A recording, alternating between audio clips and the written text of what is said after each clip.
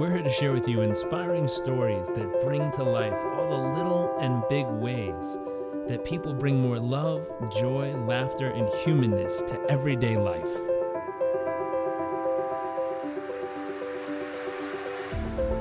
Our focus is the hunt for those little moments that refuel the human soul and reminds us what life is really all about.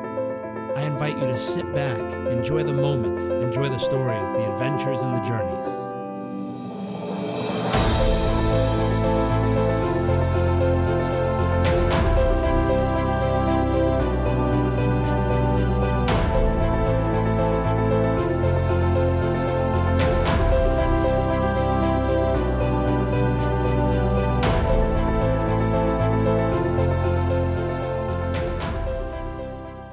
Hey everyone, welcome back to another episode of What the World Needs More Of. My name is Jarek Robbins. I am your host for this Journey of the Soul. Today I am here with a brand new friend, Manisha. Did I say that right? Absolutely. Nailed it. I give myself 1 point as a champion to start off. You have a beautiful name, similar to mine. Some people have a challenge with it, but I'm glad we started off on the right foot. So we're going to dive straight in to the question of the show, which is, what do you believe the world needs more of? So, Jarek, I would say a more heartfelt, soulful definition of enough. And I say that I'm 48. I've worked in financial services for 25 years. I did my MBA at Harvard Business School, so I've been on kind of this Wall Streety track, and it has really made me have an eagle eye view to greed, avarice, just kind of think of every negative adjective you want to put out there. I feel like I have seen it through my professional line of work, and what I've come to see is that it is so easy to get trapped into this cycle of more. And I've worked for two billionaires, and one kind of defining moment for me was after the 1999 Herb Allen Sun Valley Conference. This incredibly amazing self-made man built a $6-7 billion fortune from nothing, came back, and he was older at this point, in his mid 60s, and he was kind of depressed, and he usually gets very energized by this conference. And I asked him what was going on, and he said to me, because of all the young whippersnappers in the late 90s and the internet pre-bubble, that he had plane envy because all these young kids had the newest. And I thought, oh my God, here's a man with 2 planes, 4 full-time pilots, and he has plane envy. Like, when is it ever enough? And so I've been fascinated with this topic, and I think so much of what's causing us pain and heartache as humans is, instead of connecting with each other, we're so external focused on more. And that if we collectively tried to define what is enough, the glue that holds us together as human might stick a little stronger than it is right now. I love that. I've ran across something recently that changed a big perception, and I have an interesting thought in this space, which is,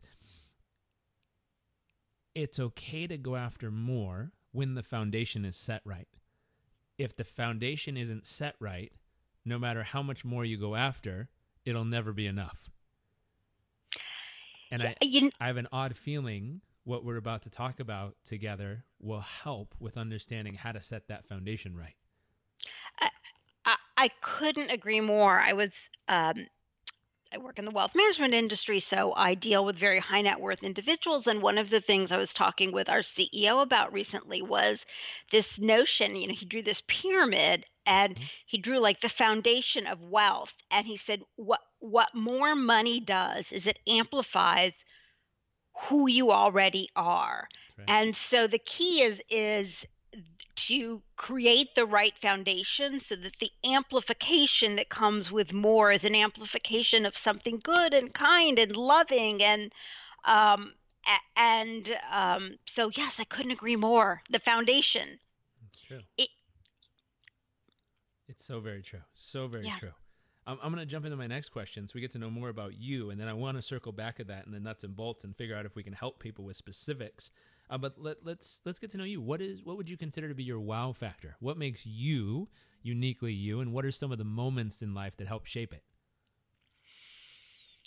So broadly speaking, I would say that I've gone through these stages in life where early on in my 20s, I thought early on, I thought things happened to me. Mm. And then I thought things happened by me when I was in my, big go corporate years. Hmm. And now as I approach 50, I'm realizing that things happen through me. It's more that I'm a vessel for the work or the message or whatever skills the universe has chosen to put through my body and soul. And so when I think about my wow factor, it's this triangle um, that has in my mind, which has been this mantra of mine for almost 3 decades now. It's a triangle that at the top says simplicity, in the lower left hand corner says small joys, the lower right hand corner says financial independence, and in the center is the word curiosity. And I wrote this on a cocktail napkin in 1991, flying back to the US after having spent my junior year abroad at Oxford. And I grew up in a small town of like 25,000 people in Indiana. So it's not like I come from a fancy schmancy background. I had just happened to be second generation immigrant. And um, Indians, we are pushed hard on the education front. And so I did well in school and I got to go to these amazing places. And on my way back, I was reflecting like, what did I learn after a year at this unbelievably hallowed institution? And how do I want to live my life? And that was what I jotted down. And, at that time I'm like 20. Um, and every year since then, at New Year's, I take a look at that framework and think, is there anything that I want to change? And the only change that I've made is the addition of the word curiosity in the center as I've gotten older, and I've realized the importance of of of listening and being present, versus trying to constantly share my own thoughts and opinions. And so when I think about the wow factor, I would say it's just the way in which that mantra of simplicity, small joys, and financial independence has stayed with me, yet evolved as I realize life doesn't happen to me and it doesn't happen by me. It's happening through me. Mm. Mm. I love that. It's powerful. It's powerful and it's true. I think that thing that you're describing, the evolution of self, is something that's beautiful and takes place. I think something you also mentioned, which I'm experiencing right now, I believe it's finals time somewhere in India because a lot of my friends on Instagram are hitting me up wildly overstressed in their Yes. understudy. And so I'm getting hit every day by, I'm depressed, sir. I'm overwhelmed. My parents are pushing me too hard. And Yes. I'm giving them simple tips. 3-minute ice cold shower, meditate, breathe, do a random act of kindness, and be ready. And they're like, yes, sir, thank you. And they run back out. These are little ones in 12th grade, 11th grade. Yeah. But I'm seemingly having a flood of them right now because of how hard they're being pushed. And I guess it is finals time. So I'm getting the whole experience of them. Well, Jarek, there are parents all across India that are very grateful to you right now for keeping their kids sane and on course to take those finals. That's right. So we're helping, and hopefully they turn out beautiful like you and have an evolution of self and get to know that life is happening through them, not to them. And they have a part at some stage to help direct that, but they realize the beauty of it flowing through them. That's a very beautiful distinction. I love the triangle concept too, the simplicity, the small joys, the financial independence, and the curiosity that guides and leads it all. It's a very powerful description. It's something, if you're listening to this, you probably should draw out your own triangle and figure out what your three corners would be and what your center objective or center driving force would be in that. It's a beautiful description and an actionable, I think many people could use in their own life to figure out what's going to drive and guide them over time. Moving into our next question, what's a moment over the years that made you feel incredibly humble?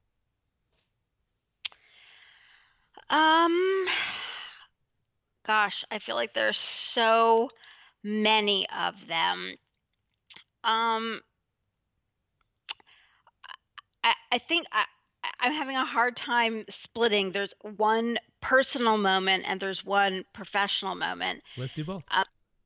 The personal moment, and I'm gonna cry as I say this, is I was in India and I was probably 18 years old, and my grandfather had recently passed, and a small library, I mean, literally, it could have been no bigger than a 200 or 300 square foot room, um, had been set up in his honor in the local court um, complex. And my grandfather grew up in a riverbed. He was an orphan.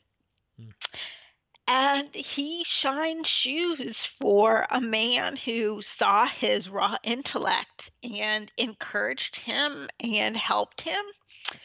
And my grandfather went on to sit on the state Supreme Court in Gujarat, the state where my family is from. And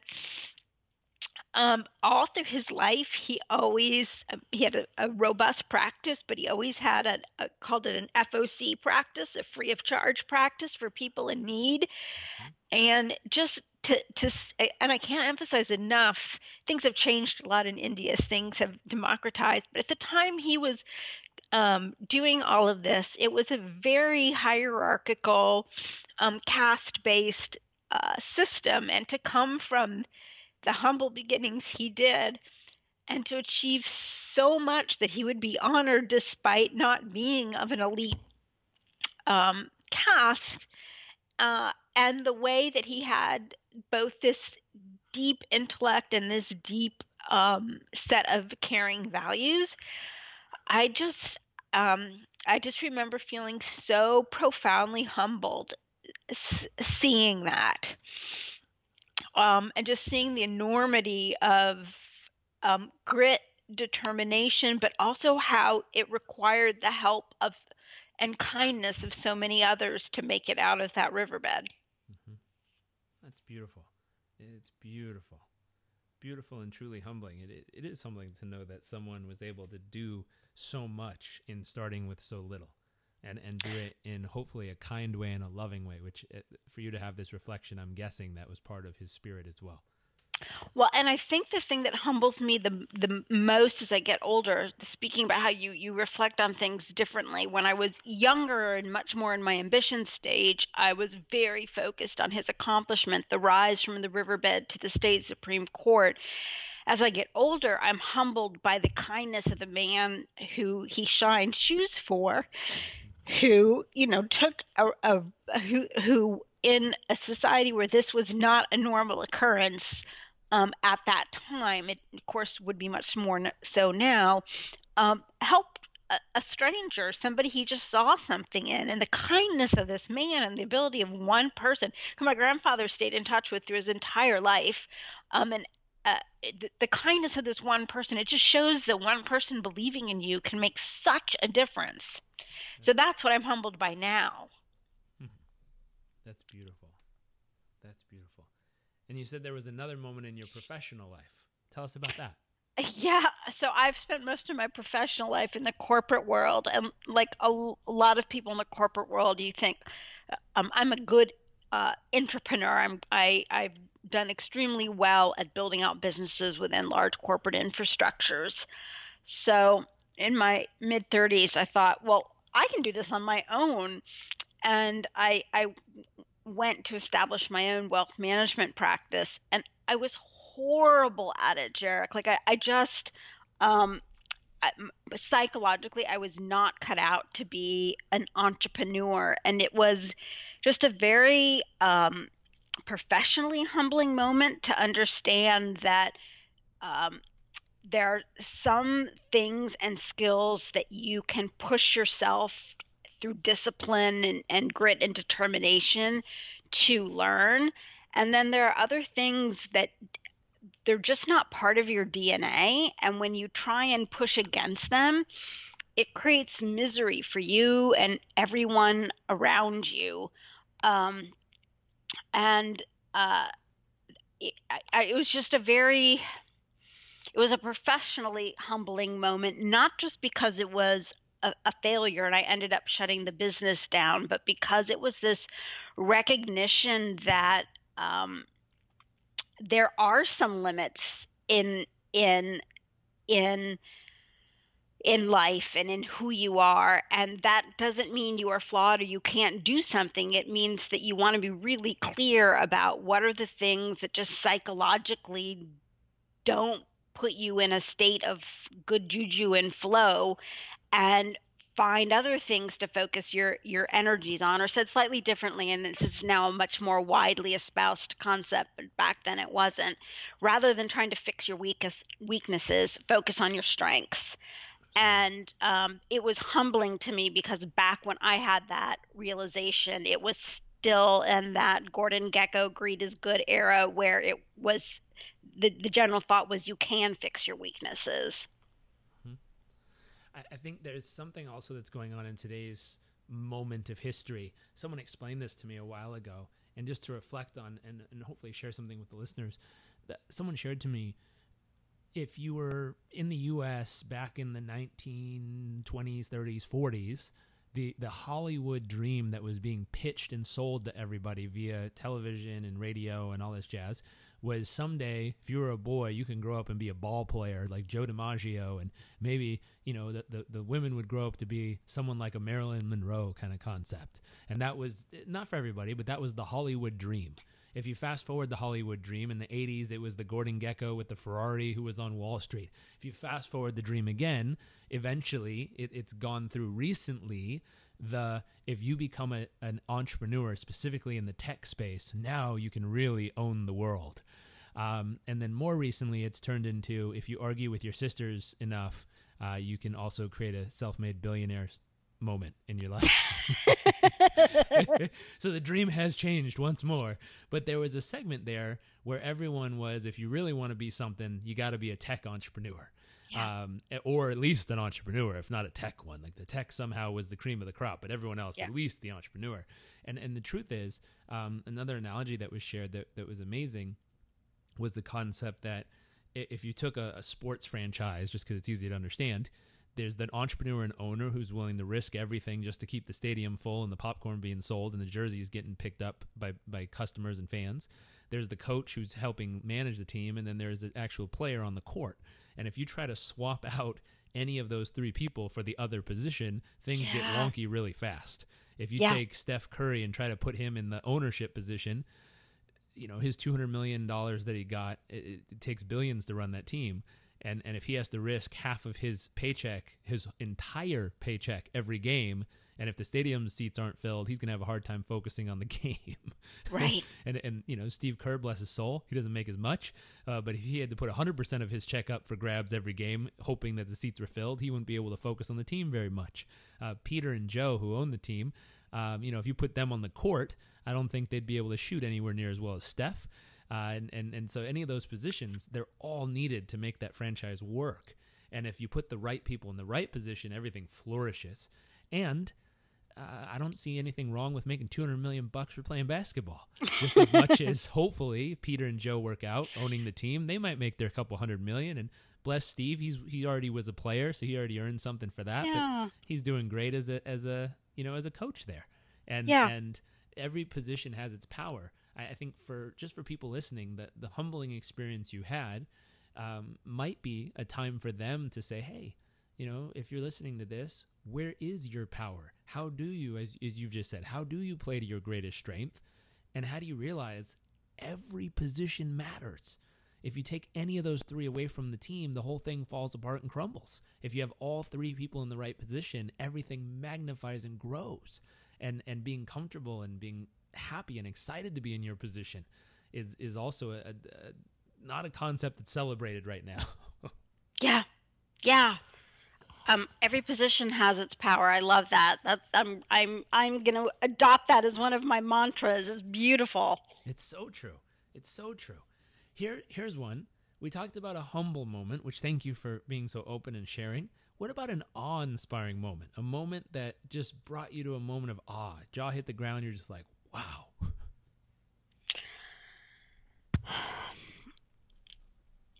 Again, it's interesting to me how differently I would have answered this question at different stages.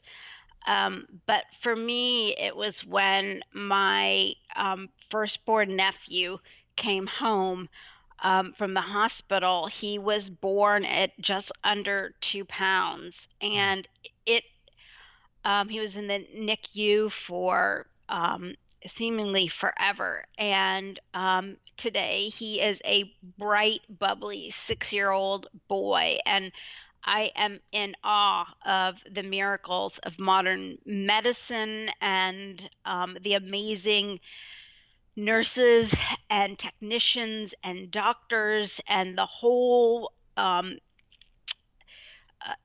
universe of people that have to come together to provide care for a new life that's in such a tenuous situation. And um, when I think back to how small he was, he could like fit in my hand. And now I watch him read me goodnight stories. I just find that kind of miracle unbelievably awe inspiring. Um, and so that I would have to say at this stage in my life is an example of the kind of thing that just blows me away. Hmm. So beautiful and so true. It's really incredible, modern medicine. I've had my bouts back and forth with it. Um, I had a bout of malaria when I was living in Uganda teaching organic farming, and I chose to try to meditate and vegetable juice my way out of it. Not the brightest thing in the world, but thank God for modern medicine for stepping in and helping me heal. But it's those moments of seeing such a precious life, so small and so fragile, yet so resilient, Well, is very inspiring. and Jack, you bring up a really good point. I had dengue fever after a visit to Laos, Mm-hmm. and I almost died. I was in and out of the hospital for 2 months, and what I realized as I was researching that, like malaria, it's not a fun thing to have, No. and it they call it breakbone fever. And the reason I would argue that we don't have a better uh, preventative solution or even uh, uniform standard of care around treating dengue fever, which literally hits, several hundred million people a year, is that most of the people it hits earn, $2 a day or less. That's right. And recently I saw that dengue fever has started to hit um, uh, oh my gosh, now I'm having a senior moment. Fancy Caribbean island where like all the wealthy hedge fund managers Saint go. It's Saint Martin yes. And so as or Turks and it's Caicos.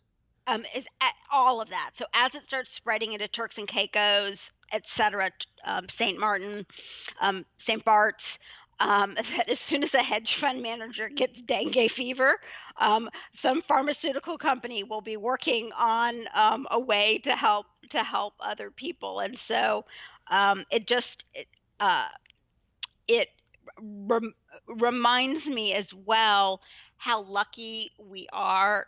It's just a fluke of luck that we were born into a first world environment and not a third world environment. If I had gotten dengue fever and I actually lived on a farm in Laos and I was responsible for my family's livelihood and I had to be on bed rest for 4 months, which is what happened, my family would have starved. And so I'm uh, that's just something else that has really uh, move me. I'm with you. It also connects to, again, a moment of awe. This just the feeling of wow, and those feelings can be positive and beautiful, just like your little one who came out and he was so fragile yet so resilient, made it through. And those moments can also be what you just described, where you look at a situation and it puts you in a state of awe. Not necessarily the most positive one, but how in the world is that still happening? Right. And to realize, the miracle that of the birth lottery system, that somehow either our karma worked or just how it worked out, that we were born a human and a human in a place with a lot of abundance around us, and we didn't happen to pop out and land up as a tree somewhere. Right. Right. It's pretty amazing when that happens. I think it was Deepak or someone said 60-something% of our DNA is the exact same as a banana. So it's pretty wild that the rest of it turned out in our favor and we became humans and can do all the things we can do. And I hope horses and cows think the same thing, and they're like, hey, it's pretty cool to be a cow, huh? Yeah, right. We could have been a human and had to do what they have to do. I hope. I don't know. But power in every position. Yeah. I hope in whatever position they're in, they find the same joy and humor and fun and silliness in it. Here's the question. What about your greatest fear? My biggest fear, I am bipolar 2, and Is there a bipolar 1? There's bipolar. So that would be essentially bipolar 1, which is the most extreme form of bipolar. So mental health issues exist along a continuum. And you can think about depression and anxiety on one end, which sometimes can be situational. We have an epidemic of situational depression and anxiety. Some is chemical, and then it kind of spreads down the spectrum to bipolar 2, which used to be called manic depression. Bipolar, which is what was historically treated with lithium and electroshock therapy and sometimes even lobotomies, and then schizophrenia. And so there's this range, and I struggled with mental health issues for 25 years until finally getting a proper bipolar 2 diagnosis. And that's a whole nother subject about navigating the mental health system. 1 out of 3 people struggle with mental health issues, and how you get the right answer is a maze that does not need to be as complex as it is. But I live in fear of the meds that are helping me live a normal life not working anymore. The odds of it are exceptionally slim, but having lived with Star Wars in my head for so many decades, and now experiencing what it's like to have a clear and normal functioning brain, my biggest fear is going back to that place. I see it. I see it. I have family members who struggle with that. And what's interesting, I was doing research, and the most interesting thing I ran across was it was an article written called The Shamanic View of Mental Illness. And it was an East African shaman who, it says, what those in the West view as mental illness, the Dagara people regard as good news from the other world. The person going through the crisis has been chosen as a medium for a message to the community that needs to be communicated from the spirit realm. Mental disorder, behavioral disorder, all kinds are signals that the two obviously incompatible energies have merged into the same field. The disbalance as a result is the person does not get assistance dealing with the energy from the spirit realm. It was really interesting. They took a young, I believe it was a young man, who was deeply in bipolar states, that the Western world was medicating and trying to use all these different ways of healing. They took him for 2 years into this tribe, and they did energy healing and energy releases and cared for him and talked to him. And after so many years, it's worth a read. After so many years, he came back, went to graduate school, graduated, and has been fine ever since. It's interesting. I've just never seen anything like that before I read it. Well, and I think it begs the question of how much of I hesitate to say this because I feel like there's those of us who have extreme um, mental illness that has put us at the edge, that has put us Mm-hmm. in that place Mm-hmm. where we're suicidal, Yep. um, and where we literally are not in control. It's like there's Star Wars going on in our brain. Yep. Um, it uh, Obviously these conditions have existed for years and big pharma has not. So there's been a wide range of ways that people have treated this. Mm-hmm. But for a long time, one of those ways was institutionalization. Right. And, I think my grandmother was institutionalized and had electroshock therapy, and no one talked about it back then. And it tends to run through matriarchal lines, mental health issues, not always, but often. Um, but at the other end of the spectrum, I do have to wonder because a big part of my self-care regimen, in addition to the right cocktail of medicines, which is a whole nother story of how there's not a blood test to measure mental illness. We know what works for you by trial and error. Mm-hmm. Um, but that part of the meds alone are not enough to keep me afloat. If I do not have human connection, like if I do not have the daily nourishment of soul, of having interaction at a heartfelt level with other people, if I do not do yoga, if I don't meditate, if I don't eat clean, if I don't sleep, any one of those things can throw me back into the spiral. The meds keep me from, I think it's about it as a freeway. The meds keep me from either in a mania state or in a depression state of jumping off the rails. When I do all of the self care, some people might call that healing energy work.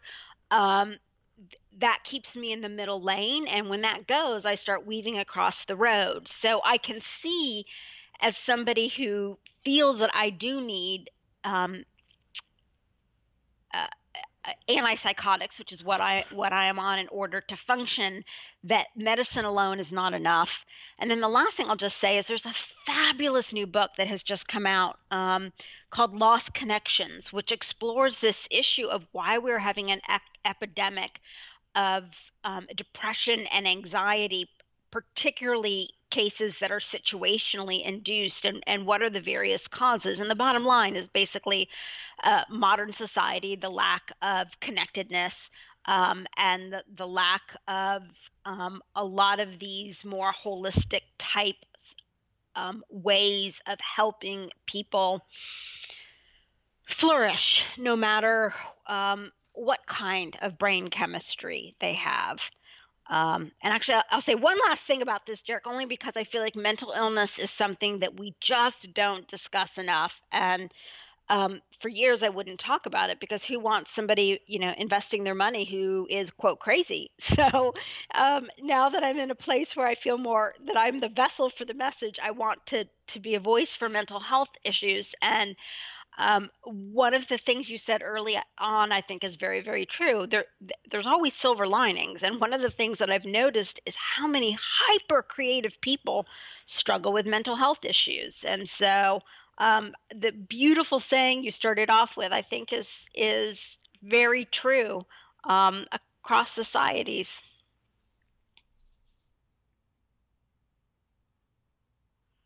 It's very true. It's very true.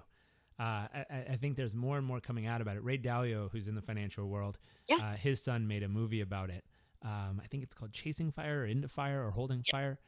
I apologize on the name. If you Google Dalio and movie, I'm sure his son's film will come up. But it's something that is being discussed more and more. And I think as we look at more and more different ways of healing, you start to see more and more paths that lead to that space. It's the one thing that I've always learned and been reinforced from family members and friends, which is if you go to a butcher, they're going to want to chop. If you go to a Right. psychiatrist, they're going to want to pill it. If you go to a psychologist, they're going to want to talk it out. Whoever you go to will apply their specialty because that's what they believe works. The one thing that Ray talks about in his book, which was one of the most brilliant things, is he had some form of cancer and he went to a specialist, and the specialist said, "Oh, we got to operate, and we got to get this out immediately, otherwise you're going to die." He said, "Wait a minute." He called up another specialist, and the other specialist says, "There's no way you should operate. The operation will kill you." And he said, "Okay, why don't you two get on the phone together and let's talk this out?" He put both specialists together, and immediately both backed down slightly from their one-sided point of view and started creating a third point of view, which was the one that landed up saving him, and everything worked out great. Well, for listeners, I thank you for the idea of Googling. I did that really quickly. It's Paul Dalio's film is Touched with Fire. Touched with Fire. I knew there was a fire in there. Well, and what you just described, Derek, is again the beauty of connection, right? You polarizing views put together in a room can cook up together, if there's kindness in your heart, some really innovative answers. Yes. I believe so many of us get put in a position where you go see a doctor or a specialist, and whatever they say turns out to be our diagnosis, and we're there. And I've learned time and time again from some of the best and brightest in different fields, always bring together a few opinions and a few minds. Hopefully they have the great heart that you mentioned with a lot of love. Not all do, but hopefully if you pick them right, they will. And let them bake up that third option for you, because that third option many times can be the game changer, because one thing isn't always right, no matter who it's from. And I've heard everything works some of the time, nothing works all the time. So make sure you always have options in those spaces, and have an alternative option too, in case the standard option doesn't necessarily your path. But I think the thing we might be hitting on here is the question things, search for answers, really allow yourself to be curious. Going back to the middle of your triangle there, be curious, allow yourself to question, allow yourself to go beyond just whatever the standard response is. And I have many friends who are doctors. They're beautiful and wonderful people who are dedicated to helping people heal. But you got to remember, they were trained in a room with a group by a book and a teacher, just like all of us who ever took a class on any other topic. And it doesn't mean there's not more answers out there. And if you can find someone who's also willing to be curious with you, it's a beautiful journey you can embark on with that medical professional, where you can find answers that might not have existed before these 3 or 4 people came together and you questioned something and searched for more. Another friend of mine gave me an insight that was very fascinating that goes along with this. He's one of the top podiatrists in the country. His mom came and had an organ cancer. I think it was pancreatic. It's one of them that are deadly. According to the stats online, it's a 90-something% chance of death if you get it. And I was like, oh, that's crazy. And he, because he's a doctor himself, he questioned it, he researched it, and what he found out is at most hospitals, it's a very high death rate. But at a couple hospitals, specifically one in New York City, it's an extremely low mortality rate. And when he questioned why, because there was a specialist who actually figured something out that was amazing at doing the operation and world-class situation, and it had like less than a 30% or 20% mortality rate with this person in dealing with it. And so what he recommended me when my mother was ill was really do your time to research who the best in the world at handling this is and read the research around it, not just the findings, but the actual report. Because what you might find is that in most places, it's incurable, it's too hard, it's such a big obstacle. But in some places, it may not be. And if you go to those some places which happen to have some really amazing specialists, you can watch things heal. But again, it goes right back to the middle of your triangle. Curiosity, asking questions. What else could this mean? Where else or who else could be helpful in this? And if you're willing to keep digging, which is very hard to do in stressful moments like that. Yeah, right. Because we're looking for certainty from anywhere. Like if a butterfly flies by twice, we might think something good's about to happen in those moments. Right. And it's true. We're just looking for certainty because we feel shook a little. The foundation of who we are is being shaken up, and therefore we have a need for certainty. We want to feel someone to look us in the eye and say it's going to be okay. And so we're hunting for those moments. But if you can go back to that triangle and stay curious, that centerpiece that you've mentioned, that'll allow you to find real answers and not just settle for, the first surface response from someone, no matter how good they are, no matter how much they care, no matter how many degrees they have and how, much they've earned or learned along their way. Really, truly stay curious and keep hunting and keep searching. Here's a question. What are you most excited about for your future? I am about to launch for my day job, bizarrely, a podcast called True Wealth, and it's wealth spelled WELLTH. And the underlying premise is that after years and years of watching and helping very wealthy individuals manage their money, um, and having a very strong pro bono component to our firm's history, our CEO has just seen over and over again, no matter what level of income you have in your life, if the way you spend your time and the way you spend your money is not in alignment with what matters most, you are not happy. And that the skill set of learning how to identify what tweaks, small tweaks or radical reboots you need to make in your life to make your time and money in alignment with what matters is a skill that we're not taught. And importantly, you need to get the what matters right too. So you need the skills to figure out the alignment, the tweaks to make the alignments, but you also have to align towards the right thing. And what matters most will change at different points in your life. And so it's the curious exploration of that concept that is exciting me the most, just from the standpoint of hearing stories of both people who have made the tweaks and the pivots, and also from the experts that have insights to contribute to help people with each of those different pieces of the tweaks and pivots. Hmm. Hmm. And again, that's True Wealth Podcast.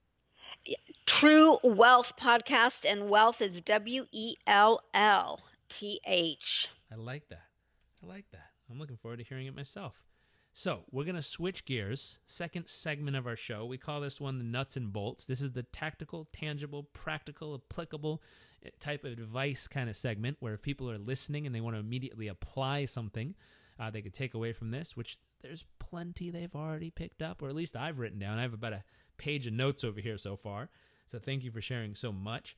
But our first question in the nuts and bolts section, which is what do you currently focus the majority of your thoughts and time and life on each day as of right now? So right now, I spend the vast majority of my time reading articles about personal finance and investing. I'm just passionate about the topic, and in particular helping women achieve economic independence. But one of my new mantras, and this is my mantra for 2019, is garbage in, garbage out. It's one of the things I was first taught in business school in building spreadsheets. And I'm realizing it's very true with what you put in your body. And in 2019, I want to make sure I'm thinking about it in terms of what I want to put in my mind. And I realize I've been way too narrowly focused on putting into my mind financial related concepts. And so my new goal is to read 2 books a month on topics that I know absolutely nothing about in the nonfiction space. I love it. I love it. Here's a question. In this, both reading and learning from the articles and filling your mind with goodness so that goodness in, goodness out factor takes place, what is the key to your success in this?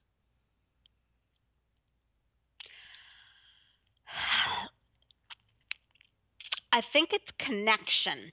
I would have said curiosity, but curiosity without connection doesn't lead you anywhere. And so if I've learned one thing over my life is no one does anything alone. And that's where the old "it takes a village" adage comes from, because it's true. And so I think connection, and that can be to self, it can be to others in your orbit, it can be to a broader group, to community, it can be to the future of our planet as an entirety. But to look through the lens of any of this without including, or maybe the frame of the lens is